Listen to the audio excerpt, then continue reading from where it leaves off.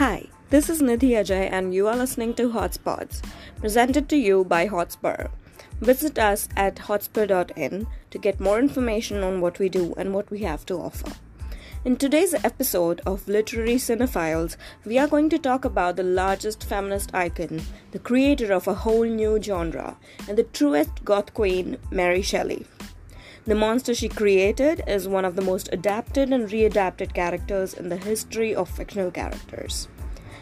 If you aren't aware of Mary Shelley's book or need a quick recap, let me help you out. Victor Frankenstein goes away from home in order to fulfill his dream of being an academic genius. The knowledge he gains, specifically that of science, convinces him that he can create life on his own. He takes different parts of different dead bodies and stitches them together, a parody of a man of sorts, in order to experiment on him. His experience is successful and he creates a monster, a pseudo-living human being, or whatever being, with impeccable strength and, strangely enough, feelings. I love how Mary Shelley explores what goes on in the monster's head and how he yearns, like any living person, for love and company. Anyway, Mary Shelley was 18 when she started writing the novel, and it was published 2 years later. The first film on Shelley's masterpiece was called, you guessed it, Frankenstein, a 14-minute silent film directed by J. Dowling in 1910. The one vintage film I urge you to watch is James Wales's Frankenstein and its sequel, which by the way is better than the film itself, The Bride of Frankenstein. Lurch from the Addams Family, if you have seen the Addams Family, I hope, is based on Frankenstein's monster. Hammer Films in Britain have an entire series of films that are loosely based on Shelley's monster. To begin, consider watching The Cure of Frankenstein, who stars Christopher Lee as Frankenstein's monster, who is my personal favorite in the role. The film Mary Shelley's Frankenstein, starring Robert De Niro, is a fine adaptation and I think it is definitely worth a watch. Also worth considering is House of Dracula. It is like an eccentric get-together of the world's most infamous villains, namely Count Dracula, Frankenstein's monster, and Wolfman. If you are a fan of that idea, you will love Hanna-Barbera's Scooby-Doo and the Reluctant Werewolf, which also includes our favorite literary villains. I recently watched the Frankenstein Chronicles. It isn't based on the Frankenstein monster, but it draws references from the book, and it also includes Mary Shelley as an important character in it. So I think that is super exciting. I mean, it was for me because I binged watched the whole thing. It stars the lovely Sean Bean as the main character, which should be a reason good enough to watch the series. It is also fairly diverse.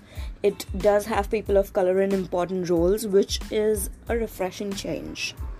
There was a trend in the late 80s about pitting the Frankenstein's monster against other characters, mainly villains like the Mummy or the Werewolf. I personally am not a fan of that, but then if you think that will be cool, I suggest you check it out. There is no perfect adaptation of the novel yet. So I really hope that in the future we will be able to watch an adaptation which is true to the book and which brings out, these characteristics of empathy and love and loneliness, which are a part of the book and which never get translated into film. So, yeah, that's about it. I'm signing off. I'll see you next time. Goodbye.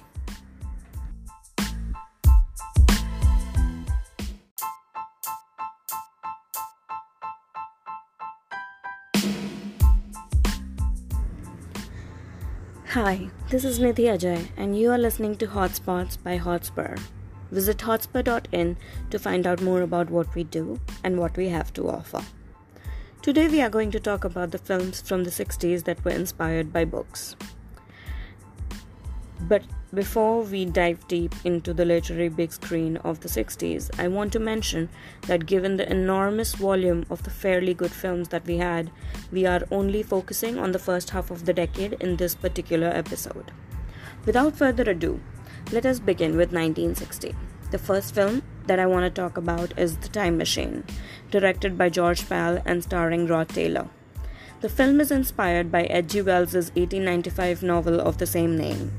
The film is very atmospheric, and Rod Taylor does an excellent job of playing the misadventurous scientist who ends up in a dystopian world.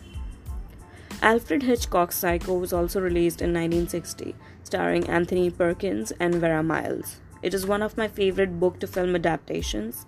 The book of the same name was published in 1959. If you haven't seen it, I highly recommend you do, even if you want to skip reading the novel. Breakfast at Tiffany's was released in 1961.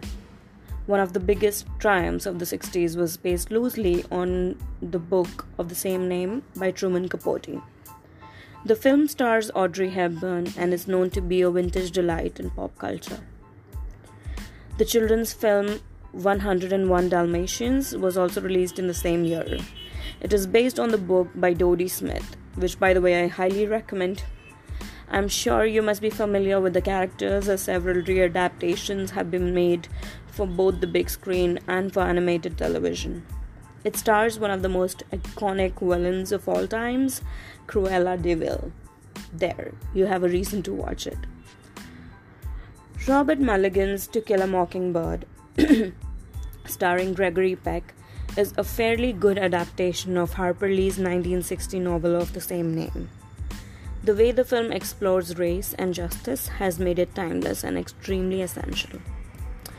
Lolita, a sensational film about an incestuous, abusive man obsessed with his daughter. He marries her mother to be with her.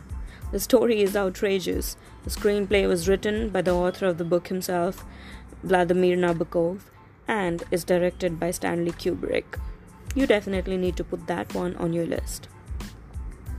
Cleopatra is a 1963 American epic historical drama film written by Joseph L. Am, based on the book The Life and the Times of Cleopatra by Carlo Maria Franzero.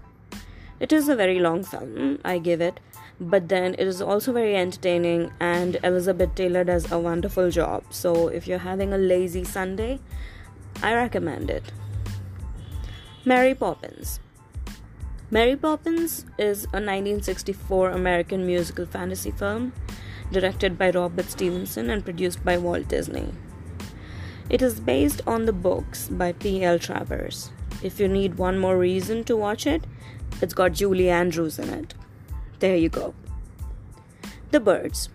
The Birds is a 1963 American horror thriller film directed and produced by Alfred Hitchcock, loosely based on the 1952 story of the same name by Daphne du Maurier. So, Daphne du Maurier fans should totally check it out.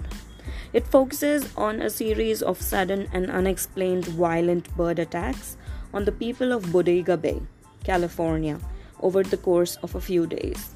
Tippi Hedren, who plays the main character, does a marvelous job. She later revealed that she was made to risk her life in order to shoot the most crucial scenes of the film.